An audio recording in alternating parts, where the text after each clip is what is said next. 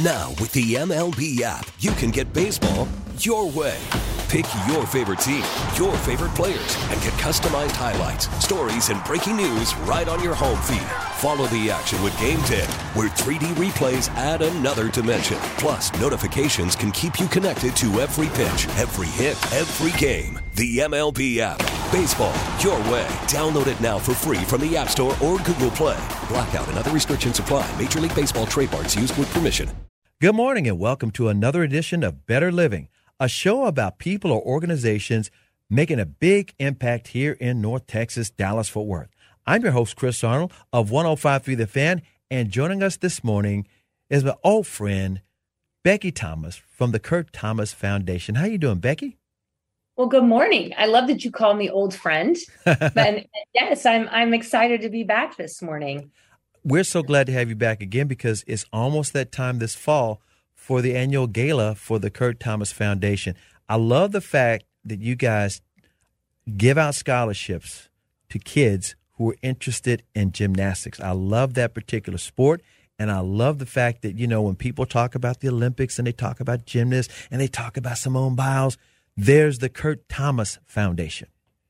Absolutely. And there are so many kids that have a love for the sport, a love for training, and the training in specifically gymnastics, but I know in a lot of sports is very expensive. So we jump in to supplement their training for a year and give them a scholarship so they can relax a little bit as far as the financial side and just focus on the training. And it has been so rewarding to watch. The first year we gave a scholarship away to Solon. He is part of the national team right now. He just competed in Japan. He's doing amazing. And it's really fun to watch them thrive. And especially when they send you notes saying things like, because of these private lessons or because I had help with my tuition, it made it easier for my family and I could travel more, I could compete more. And it's just really awesome to see that what Kurt envisioned years and years ago is a reality now. It's so amazing. And again, the late Kurt Thomas was a legendary gymnast. And I mentioned Simone Biles because she actually is the only person that has tied his American record of most medals at a world championship. Can you talk about that and the similarities and kind of like it made people remember who the great Kurt Thomas is? Oh, absolutely. And I love that. I love that for her. She is a great person. And obviously, Kurt, I can't say enough about him, of course. But, you know, it's neat to watch that they're both trailblazers, right? So Kurt created 4 new skills that have his name. Simone has done the same. Kurt changed the face of gymnastics. Simone Biles has done the same. It's really neat to see the parallels, even though the time frame and the generation gap is pretty large.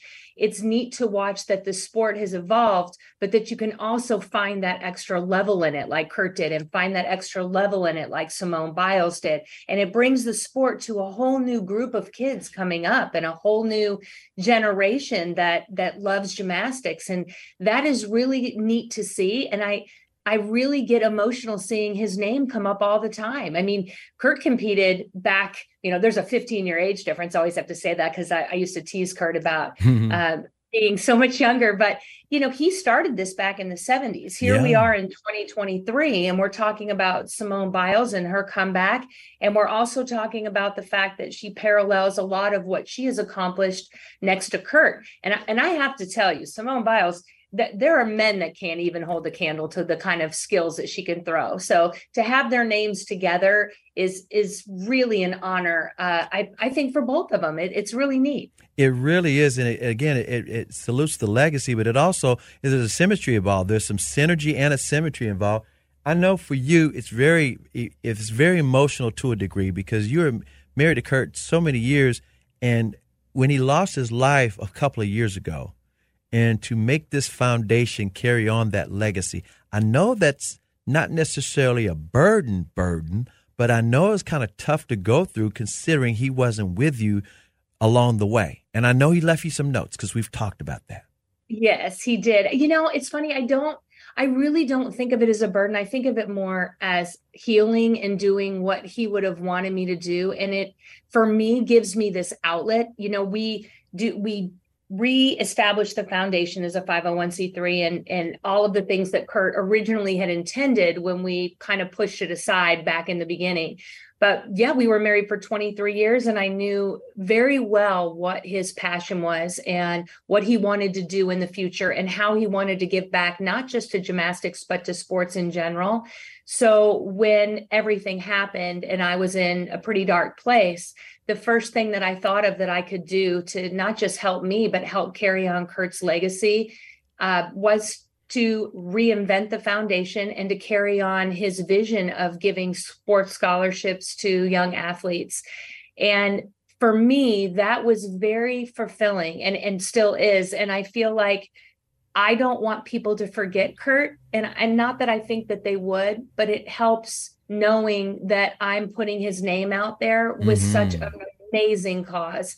And to watch these kids flourish and to watch this new generation come up and tell me, hey, when Mr. Kurt did this skill, this is all I wanted to do was copy this skill. And in my routine, I use the Thomas on high bar, and I worked at that skill forever to get it. And I know Kurt got it right away. I hear things like that quite often. And for me and for our children, our daughter and our son, it takes a different turn now. It's more of a happy place in my heart instead of such a sad place. It's giving me a lot of hope for keeping his name there. And I feel like Kurt would be really proud of what these recipients are doing with this money and his friends that came together. You know, we have the board of directors. On that board of directors are 4 Olympians on their own. And we've all come together for his cause. And it's just incredible. And I'm so proud. I'm so proud of him. And I'm so proud of what he accomplished in the sport. But I'm even more proud to carry on the rest of it for him that he talked about that maybe we just didn't have time to do at the time. You want to go ahead and mention those board of directors, including the 4 Olympians? Yeah, I would love to. Shout them out. Shout them out. We have Lori Bannon and Donnell Rose. We have John McCready, who was an Olympian, John Roethlisberger, who was Olympian, Mitch Gaylord. Our son, Hunter Thomas, is on the board. Lori Bannon is the president. Connie O'Neill is the treasurer. Scott Millis does a ton of work for us. And of course, Michael Wilson was an Olympian and competed with Kurt. And so did Barry Woodward. He was on Kurt's team as well. So we've all come together, friends of his, teammates of his, obviously me and Lori Bannon, who originally started this with Kurt back in the day. And we all have this amazing passion for youth sports, but also for what Kurt did and what he didn't get to accomplish. And we want to carry that on so that people remember his name. And part of carrying that on is this huge gala that's coming up here in 8 weeks in Dallas. And this is the coolest night ever. If you're looking for a date night, if you're looking for something to do to get out of the house and support a great cause, that's a lot of fun. This gala is the thing to do. First, Emerald City. So if anybody lives in Dallas and like music, they know Emerald City. Dino's phenomenal. And I can't thank them enough because they've been a huge supporter of the foundation. And Kurt and I used to go and watch them play all the time together. So I bet you went and saw them play over in Addison off of Beltline Road. We did. I did too. There, yes. Back in the day, we used to see them at Lava Cantina. They're just terrific and so much fun. So they come and along with that, we have a great dinner and a scholarship presentation. And this year, which I think is really cool, the winner of the Flair Recipient Award, which is a person in sports, not necessarily gymnastics, that demonstrates what Kurt did as far as giving back to the sport and creating different avenues for people to enjoy the sport. And this year it's going to figure skater Scott Hamilton. Hey. Isn't that cool? And, you know, he was Very the first person to do a backflip on the ice. So there you go. But other than that, he is a pioneer on his own as well. And he and Kurt knew each other, and I am thrilled to have him flying into town for the gala and to receive his award. So yeah, we're counting down the days. We're totally excited. Very, very good. Excited. We're going to talk about that gala a little bit more in the interview, but you know, we've got to stop down just for a second. You mentioned the Flair Award. Kurt came up with some signature moves, including the Thomas Flair. And he also had a move that was banned. His dismount became banned. Can you talk about those particular moves in particular? Because I got this big grin on my face because everybody, if you haven't seen the Thomas Flare, you can describe it very well. But I want you to describe this dismount and why only he was very good at doing this. Well, yes. I mean, it was his dismount on floor. And he actually has 4 skills. So he has the Thomas Flare on pommels, the Thomas on high bar. He has a Thomas mount on P bars that I think is so cool because I don't see a lot of people do it. And then he has the skill that you're talking about, which was really controversial. And it's the Thomas on floor. It's a 1.5, 1 and 3. Basically what that means is it's a twisting move that ends in what you would consider maybe a forward flip. But it rolls out on the floor. So basically it starts in the air, twists, and goes down into basically a somersault on the floor. And so what you're doing is you're going from straight up to landing on your head and rolling out. And Kurt actually got hurt doing his skill when he was coming up with it. But the reason he liked it was because he didn't have to stick the landing, because the landing was obviously a roll out and stand back up. So several women tried to do this. And unfortunately, there was a major accident with one of them that became paralyzed, and another one was hurt pretty bad. So they banned the sport completely from women's gymnastics. It's no longer allowed.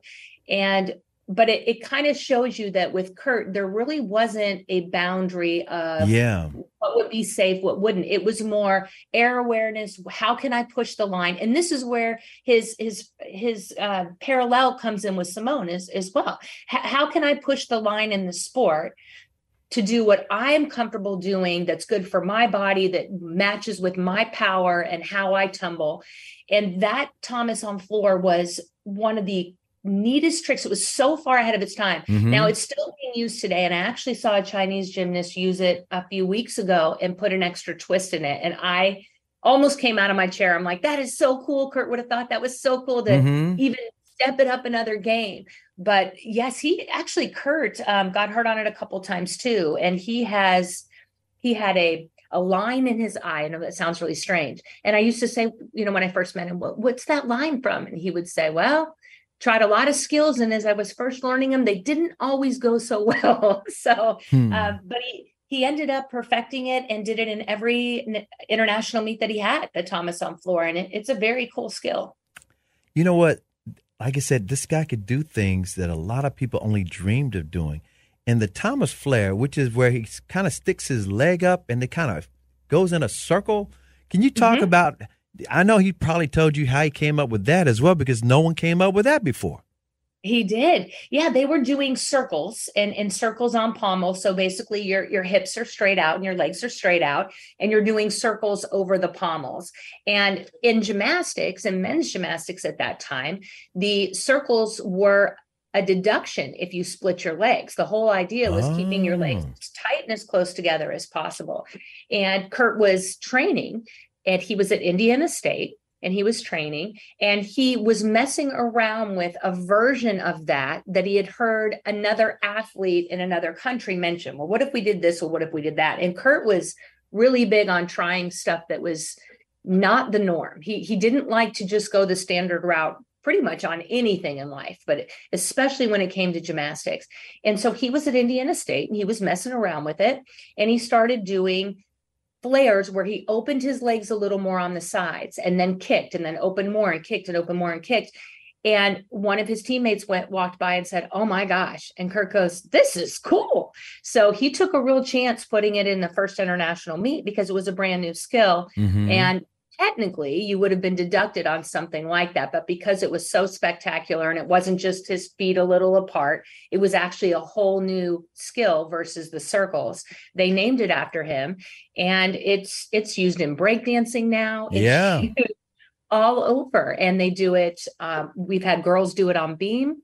Men do it in their compulsory routines for not just pommel horse, but it's also been used on the floor. And Kurt took that flare on pommel and used it in his floor routine as well. And he is just spectacular at that skill. And it's interesting because we just announced, we haven't publicly announced, but I can publicly tell you, we just decided on our scholarship winner. 3 days ago, the board voted, and we chose a young athlete out of Houston. His name is Caden Clinton. He's phenomenal. And I have to tell you, one of the things that got me was he is a flare king. And his pommel horse routine is almost all flares. It is spectacular. And I told him when we surprised him on the phone the other day, I said, I have to tell you, Kurt would have been really proud of those flares because they are really good. But yeah, Kurt, even the actual statue in front of the Atlanta Games, right, that was put there in 1986 in the Atlanta Games. 1996, yeah. 96, excuse me. Yeah, 1996 in the Atlanta Games. That was done by Richard McDonald. And they did this who's a very famous, amazing sculptor. And they did this whole tour of flair across America.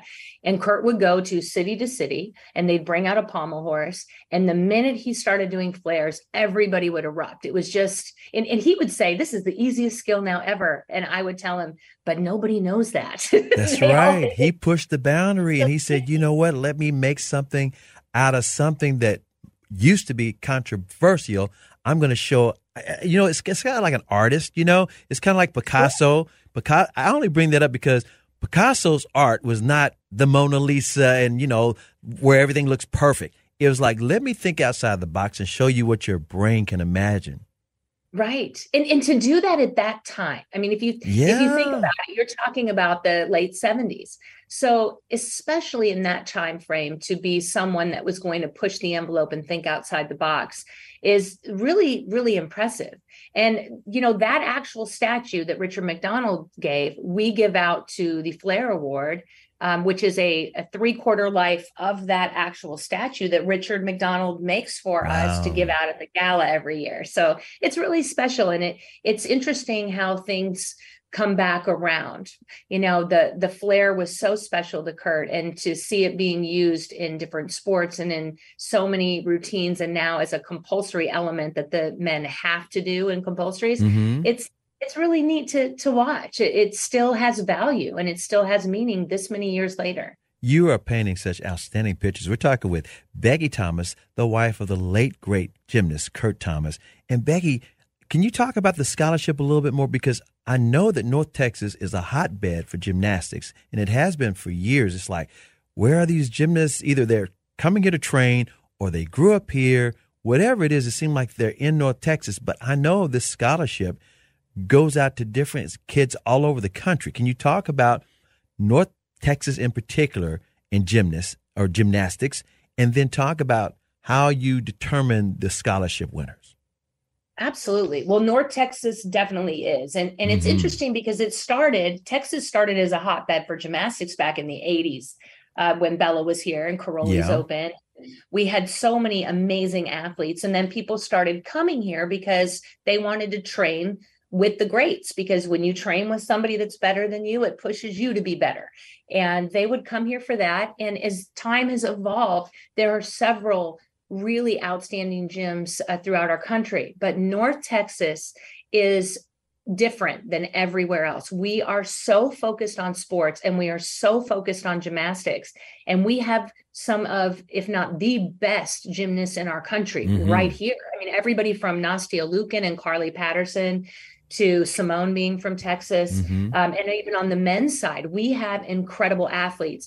So when we look for a scholarship winner, and it's a lot of money. I mean, we're giving them a $12,000 scholarship to their gym to cover all of their training, private lessons, tuition for the year. When we look for an applicant, we send out a pretty detailed application, and we try to hit all the clubs throughout the U.S. And, last year our winner was from Hawaii. So it just depends on who, it actually just depends on, and who comes across to us is the perfect person that fits all of the criteria of not just being a good gymnast, but giving back to the community, being a leader for his teammates, showing up every day and promoting his gym and his training. And not just those things, but his character and how he carries himself at a meet. All of those things go together with his potential for doing well in the sport. And those are things that really make certain individuals stand out. So this year, it happens to be that our winner is from Texas, from Cypress Academy, who has a phenomenal boys program. in Cypress, which is north of Houston. But usually this is the first time we've had somebody from here. So I'm actually excited because I grew up in Cypress. So I feel a connection there, but it had nothing to do with where he was located. It had to do with actually interviewing him when he was down to the top 4. And I told him we had more applications this year. We had 35 applications to go through. And what we do, we have a scholarship committee. There are 3 men, including Mitch Gaylord, who are on the scholarship committee. They go through all of the scholarships and they take it down to the top 3 and they present the top 3 to the board. And then we vote. And to be really frank, Caden wasn't my choice. My first choice, he was my second.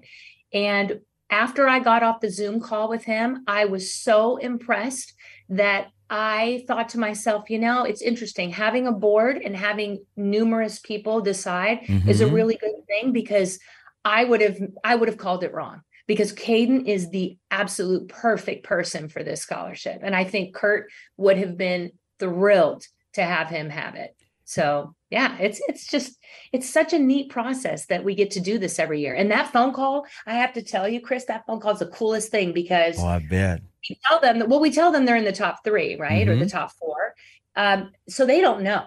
So we talk to them and they're talking to us, we can watch them on Zoom and they're, trying to tell us how great they are and how they need to win. And you can tell they're nervous. And then we all just say to them, hey, by the way, this isn't you being in the top 3.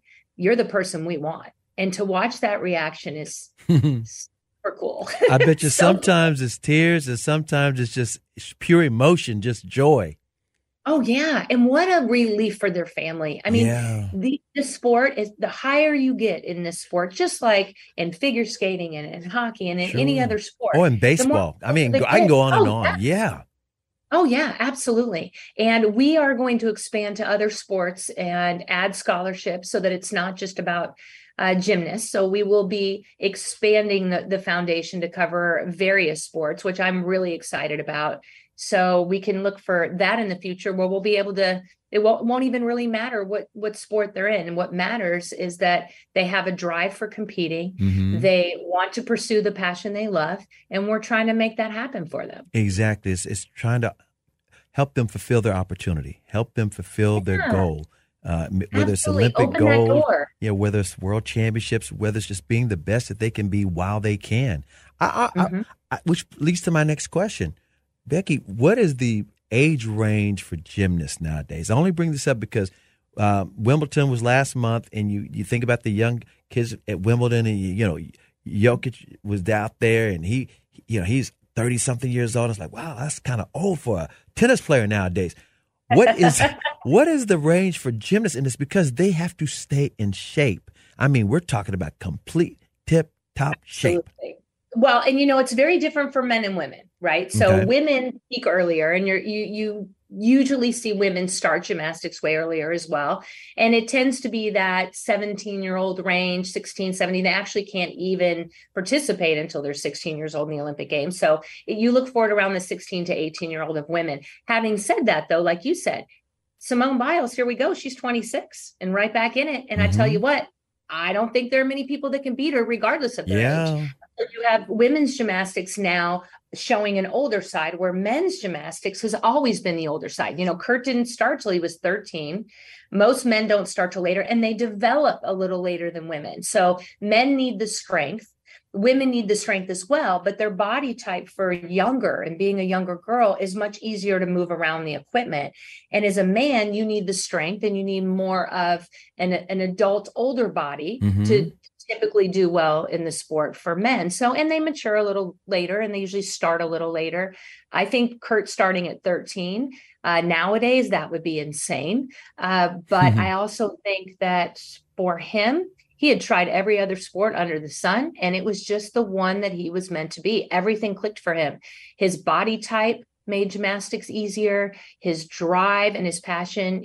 Kurt was one of those people that, and this is something I think for the younger generation coming up is so important, the work ethic side of a sport. Because you can be as talented as you can be, but if you don't have the drive and if you don't have the work ethic, The talent doesn't matter. So Kurt had a lot of things to go against. He had a single mom. They could not afford gymnastics. He was trained by someone that basically read a book and was a PE coach to begin with. So he had a lot of obstacles to overcome. But I can tell you that he is the person that when he decided he wanted to watch TV, and a commercial came on, he was doing push-ups through the commercial. He would not allow himself to watch TV without training in the commercials, because his theory was there is always somebody else working when I'm sitting down, and they're going to try to compete against me. So if I outwork them and I use every hour I can, no one can beat me. And I think that's really important these days. The kids coming up, it's not about money and it's not about talent. It's about work ethic and commitment and drive. And those kids are the kids that I see in the gym that go the furthest. They're the kids that have longevity in sports, as opposed to just burning out of sports on the earlier side. And I think it makes a big difference. And I think he was ahead of his time for that too. You mentioned Simone being back at the age of 26. Who's like one of the older male gymnasts that were out? It's like, I can't believe he's still competing. Right. In other words, now we have the younger side. I mean, now all of the guys are on the younger side, but there are several. Mihai Baju did a few runs back. Kip Simons, they tend to come back to the Olympics. Jonathan Horton is one of those that I always wonder, will he come back? Will he come back? What age? For what I'm noticing in the guys, once they're hitting about 26 or 27, they usually retire from the sport. 27, 28. But so it's like it's rare you see a 30-year-old gymnast. It's like, wow, absolutely. I think men's gymnastics, I think is very, very hard on their bodies. Women's is too, but especially shoulders and rings. Rings for a male gymnast is a very hard event to maintain for years and years and years. That's on their strength. Body. Yeah. And I think for women, because they're younger, they can go a little longer. For the men, I think that concussions and shoulder injuries, and it's just a really hard sport, and they have to pick their time. And, it's like, doesn't help that the Olympics is every 4 years. So you really have to pace yourself with the Olympic year and pick your time and hope that you don't have injuries. There's just so many things that have to fall in place for them to be successful. And I'm not sure what the men's stats were, but I know the women's stats a couple years ago were 1 in every 870,000 gymnasts make it to the Olympic Games. That's just women. Yeah, that's absolutely amazing stat, because again, it changes your life, which leads, I know he's talked to you about this. He probably would have had more gold medals and more notoriety. I'm not going to say success, because he was very successful. He had a chance to compete in the 1980 Olympics that the United States boycotted because of the Soviet invasion back then. Could you talk about how he dealt with that? Because for a lot of different Olympians, and again, it's not even about boycotting an Olympics. It's about missing an opportunity because it only happens every 4 years in your age and your prime and the whole 9 yards. Absolutely. And this was a really sore subject for Kurt. I have to be really honest. And he is not a Jimmy Carter fan. And pulling out of the Olympics didn't change anything. It didn't change anything politically at all. So it was very hard for athletes. I think, and I've been told this by numerous people and people that study and historians for the Olympics. Kurt, in that time frame, in the 1980s, was the one athlete of any sport that lost the most with that boycott. Yeah. And for several reasons, but the biggest one is he had just won the world championships less than a month before. And to win the world championships by such a high margin that he did, so close to when the Olympic Games is, it's just natural that he would have gone in and done really well. Now, they had meetings, and Kurt would talk about this. The Russians actually had meetings, full meetings, on not the U.S. team, but how they could beat Kurt Thomas. Yeah. And I used to say, how flattering is that? A whole bunch of people in a room going, how can we beat this guy? How can we make Russia back on top with this Kurt Thomas American guy in our way? It's interesting. When I first met Kurt, I asked him about that. Not first met him, but I'd say a few months in, we were dating, and I asked him about this. And his comment then to me was, hey, I try not to think about it, because what if I would have gone in and choked? You don't know what could have happened. Now, married 23 years later, his comments when I'd ask him about that, they weren't so kind. Right. They were more like, yeah, I know I could win. That was my time. It didn't change anything. It's the biggest thing anybody's ever taken away from me. I will never get over it. And I understand that. People would call and want to interview him. Now, with the MLB app, you can get baseball your way. Pick your favorite team, your favorite players, and get customized highlights, stories, and breaking news right on your home feed. Follow the action with Game 10, where 3D replays add another dimension. Plus, notifications can keep you connected to every pitch, every hit, every game. The MLB app. Baseball your way. Download it now for free from the App Store or Google Play. Blackout and other restrictions apply. Major League Baseball trademarks used with permission. When we were talking about boycotting the games 12 years ago, and Kurt wouldn't do an interview. He's like, I don't want to talk about it. He had a real issue with the fact that only hurt the athletes. And like you said, this is a once in a lifetime thing, and it's not about the medals. It's about the experience. Now, Right. Kurt, he competed in the 76 Olympics as well, but he had been in gymnastics for 2 years. He wasn't even supposed to really be there. I think he was like third to last. He had just started the sport. This 1980 team, that was his team. And the guys that went in after him, Bart Connor and Mitch Gaylord, they carried the torch and won gold for the men in 84.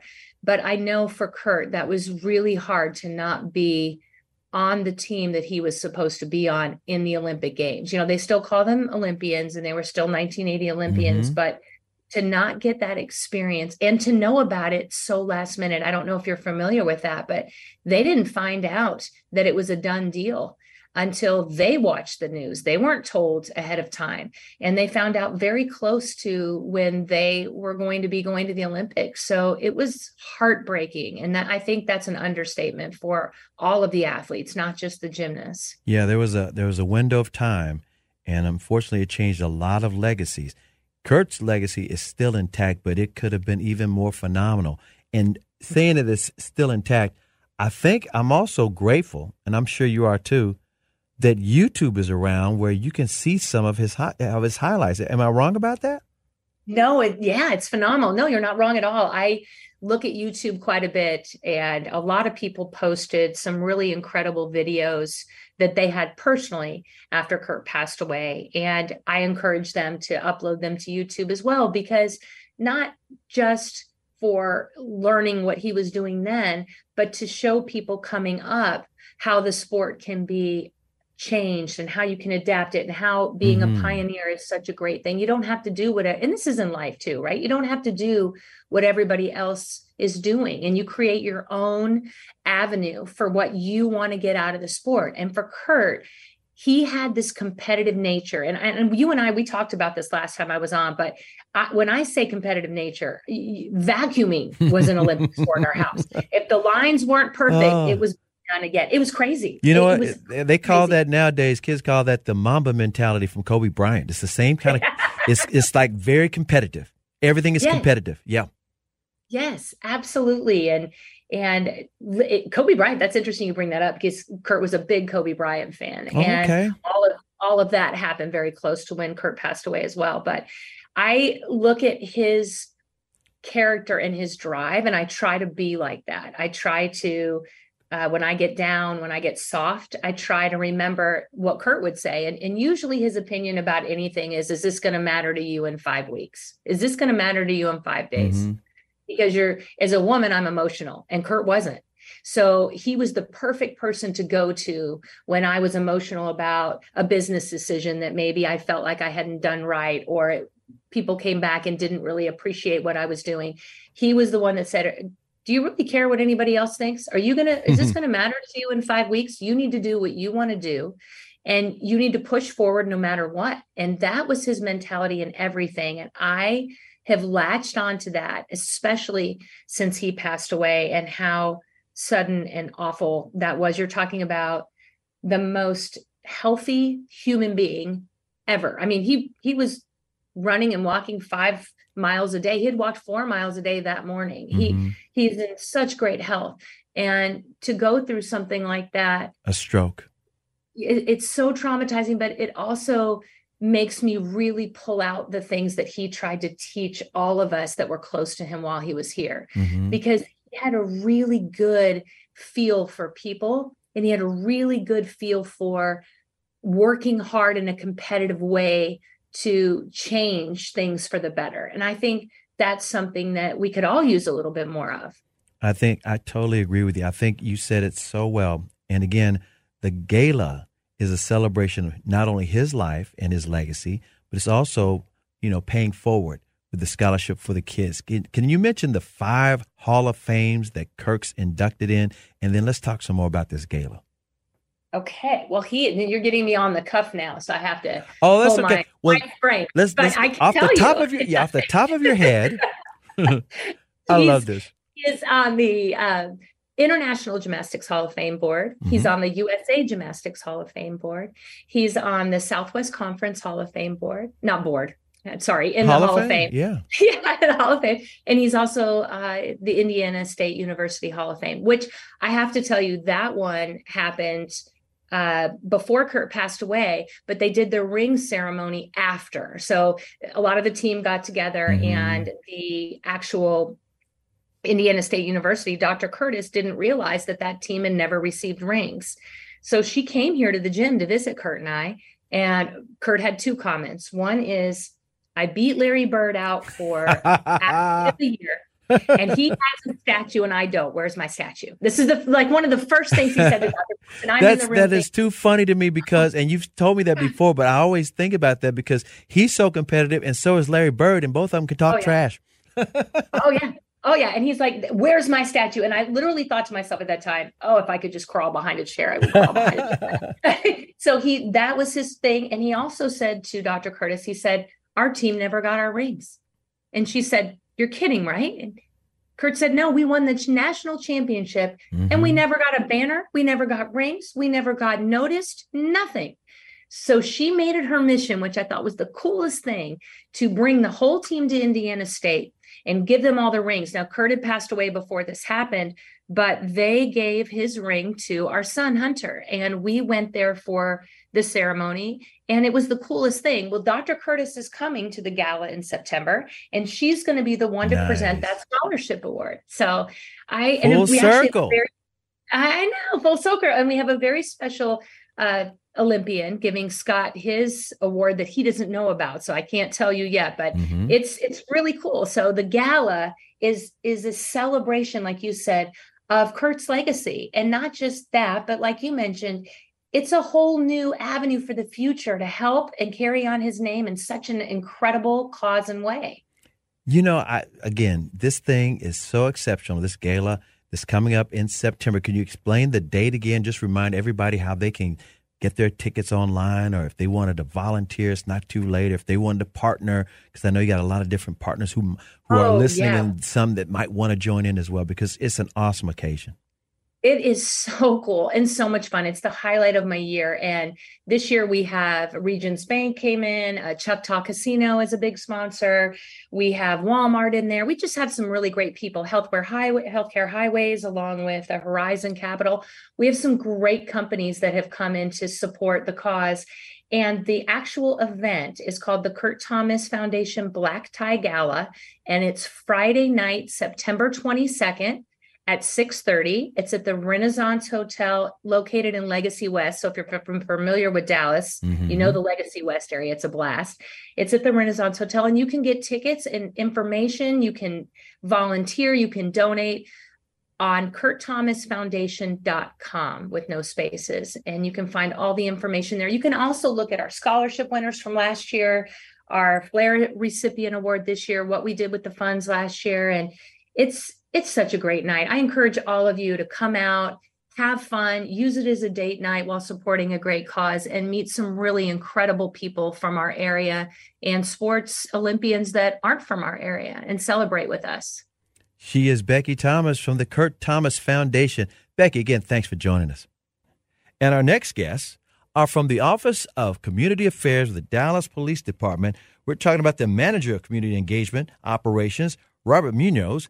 I call him Munich. Everybody does. And Sergeant Officer at County Affairs or Community Affairs, Reginald Luster. How you doing, Reg? Good morning. How you doing? Well, first of all, Muni, you got to talk about the summer. The summer's not quite over with, but this particular summer, City of Dallas had this campaign called the Summer of Safety. Can you talk about what you guys were able to do and what it's been all about? You know what? It's been a very, very productive summer for us in terms of our community engagement initiatives, Chris. Obviously, we hosted some amazing summer initiatives, summer programs. Last week, we did a summer youth program at Grauwaller Park, which we hosted approximately 200 kids. 200 kids. And we had all our static units. We invited our drone unit, our dive team, gang unit, and we did some education components with them too, education and safety components with them as well. Yeah. Can you talk about what those entail? Go ahead, Reg. Yeah, we gave away some bikes to some of the participants as well. Can you talk about some of the exercises you guys did? Because people love the fact that when, law enforcement, police department engages with the community so everybody can be on the same page and kind of get to know each other. And it's not, it's not a scenario where people just envision each other and not really know each other. No, sure. Like I said, we also have a bike program with the kids. We do a disc golf. Most importantly, we started hosting our boxing programs right now as we speak, Chris. We hosted in Pleasant Grove at the JCL Recreation Center. Mm-hmm.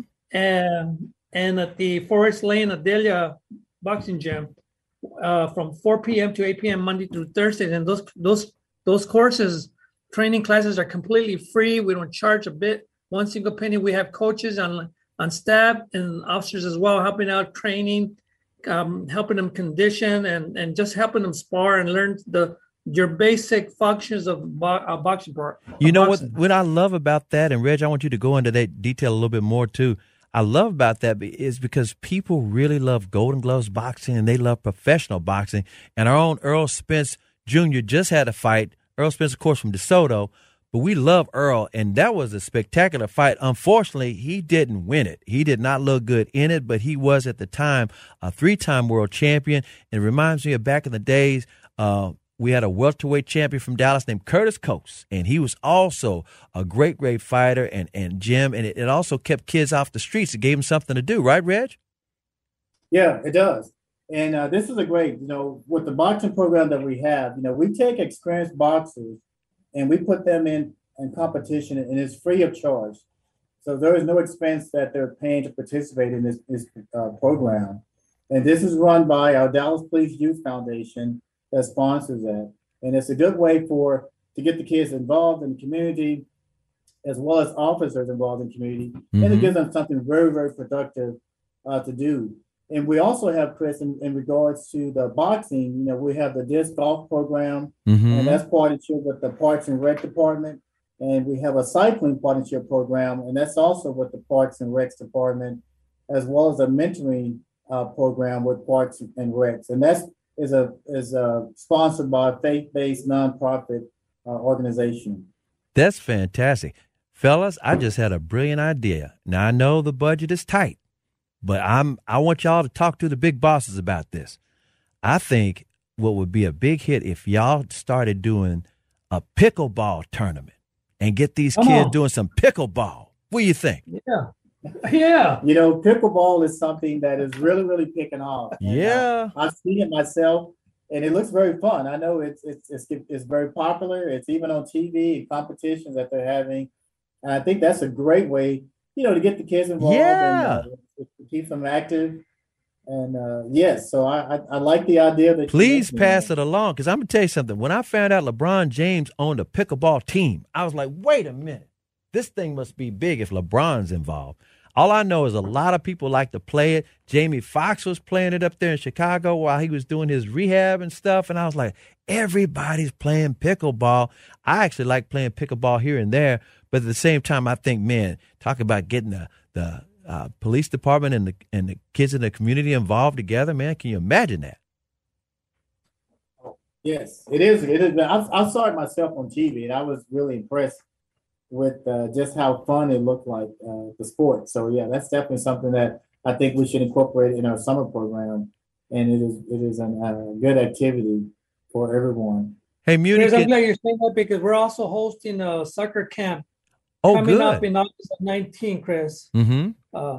That's going to be, we're going to try to secure about approximately 120, 100 to 130 kids. And this soccer camps are completely free again. It's going to be hosted through our Munoz Hispanic Outreach Program, but we're going to, invite everybody in the community from 9 a.m. to 1 p.m. And this thing's going to be taking place at the Pleasant Grove Stadium, beautiful stadium. Mm-hmm. We appreciate BISD for allowing us to use their facilities as well. But the soccer camps is just one of the part of our summer camp initiatives before they go back to school.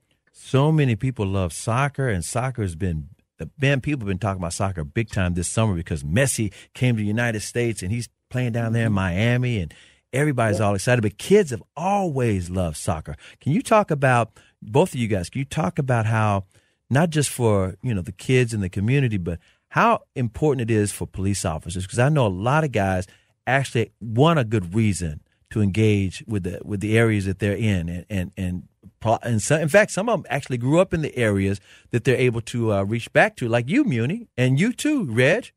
You guys kind of grew up in areas and were able to do some work with them and work with the kids there. And how in other words, what the police get out of it, the individuals themselves, because I know it makes them feel good. I'm originally from Dallas, Mm-hmm. and I grew up in Oak Cliff. And you're exactly right. I think from an officer standpoint, it's the interaction to where, and I say give back because so often, when you're an officer, the way that they may be viewed in a more authoritative role, but when you're out there interacting with them, you're sweating, you're having a good time. Mm-hmm. They see you as it's a partnership, and we're building relationships.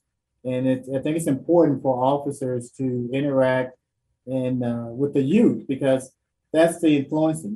For some, if we're talking single parents, that may be a good role model for them to look at. And for the officers, it allows them to really build relationships with the youth, with the families of the youth, with other officers as they compete. And it's a very competitive but friendly kind of atmosphere. So it kind of shows the bond of working together as one with the youth and police officers, and just that engagement, that teamwork. It's a very, very fun exercise, fun event. The competition is friendly, and that's what kind of breeds, again, like I said, I think the relationship with the trust, working with the community, and just kind of building on police and understanding, what communities that we do represent for the entire city of Dallas. Yeah, and Muni, what about you? I mean, by the way, Muni, I think it would be a great story to tell right here, is how you unretired and came back because people love you. Man, you know what, Chris? I still have the buy-in. It's obviously a passion of mine to continue serving our community. I probably served as a sergeant for 29 years, over 29 years, retired in 2019, and I'm saying, you know what, I got to come back. I still have that energy. I still have that spunk in me. Let's go. Chief Garcia embraced it, and he supported my efforts. And Chief Garcia is very progressive in terms of our community engagement initiatives. So he let me run it, and having a good command staff that really supports your efforts, it makes your job more easier. And we have an amazing dynamic team. I call them my varsity team, Chris. Mm-hmm. I'll be honest with you. They're my varsity team. They're amazing. They're doing a lot of good summer initiatives. We just hosted a big summer back to school this weekend. That's right. At Addison High School, we served over 1,000 backpacks. And that's what we like doing, is giving back to the community. It's just, we're humanizing the badge, if you will, right? Exactly. So, another thing that we got, and I'm sure you can probably expand on this. We got the Together We Ball coming up on August the 27th, Chris, and I think you're emceeing that event as well, for right? the 7th year in a row. I love Together We Ball. That's where, community groups, law enforcement, everybody can get together, play some pickup basketball with some of the pastors, and you got I mean, it's just a great occasion where a lot of people get together. This year it's going to be at SMU, and it's going to be, like I said, the weekend before Labor Day. So the Sunday before Labor Day, the Labor Day weekend, it's going to be at SMU. And we had it at Paul Quinn last year. And shout out to Pastor Richie Butler for putting that thing together. Exactly, yeah. And we're gonna have some amazing activities. We're gonna have youth skills, drill camps. We're gonna have high school exhibition games. And then us from the community affairs. We're gonna be bringing some resources, face painting. The Dallas maps are gonna be entertaining, and the most important, we're gonna be bringing our superheroes and everything out there as well. So we're excited for that day on the 27th. Our boss man's gonna be out there as well. Chief Eddie Garcia, and he, like I said, it's a great turnout. I'm excited. It's going to be at SMU this year, Moody Coliseum. Mm-hmm. I think it's from let me see, 10 a.m. to 2 p.m. I believe, or 4 p.m. My apologies. Yeah, it's going to be a nice full day. It's going to be a lot of fun. And you mentioned Chief Garcia. I want both of you, in your own words, to talk about what kind of guy he is, because everybody I've ever talked to, and I've met him a couple of times, but I haven't had a chance to spend a lot of time with him. Everybody loves Chief Garcia. Can you tell, Reg, you start first, what you think of him, what you thought of him, and what kind of job you think he's doing? And no, your job is not in jeopardy. You can tell us the truth. That's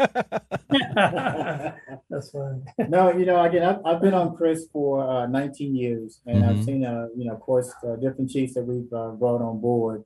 And I would say that what I like about Chief Garcia is that he is, even though he's the chief, he interacts with everyone. Yeah. Right. From the guy that has 6 weeks out the academy to the guy that has 30 years on, and that he can relate. He listens, and I think he's very compassionate about building relationships within the city of Dallas. Again, working with not only just officers, but more importantly with the community. Going out to places that maybe was not popular or known, and establishing those relationships of trust.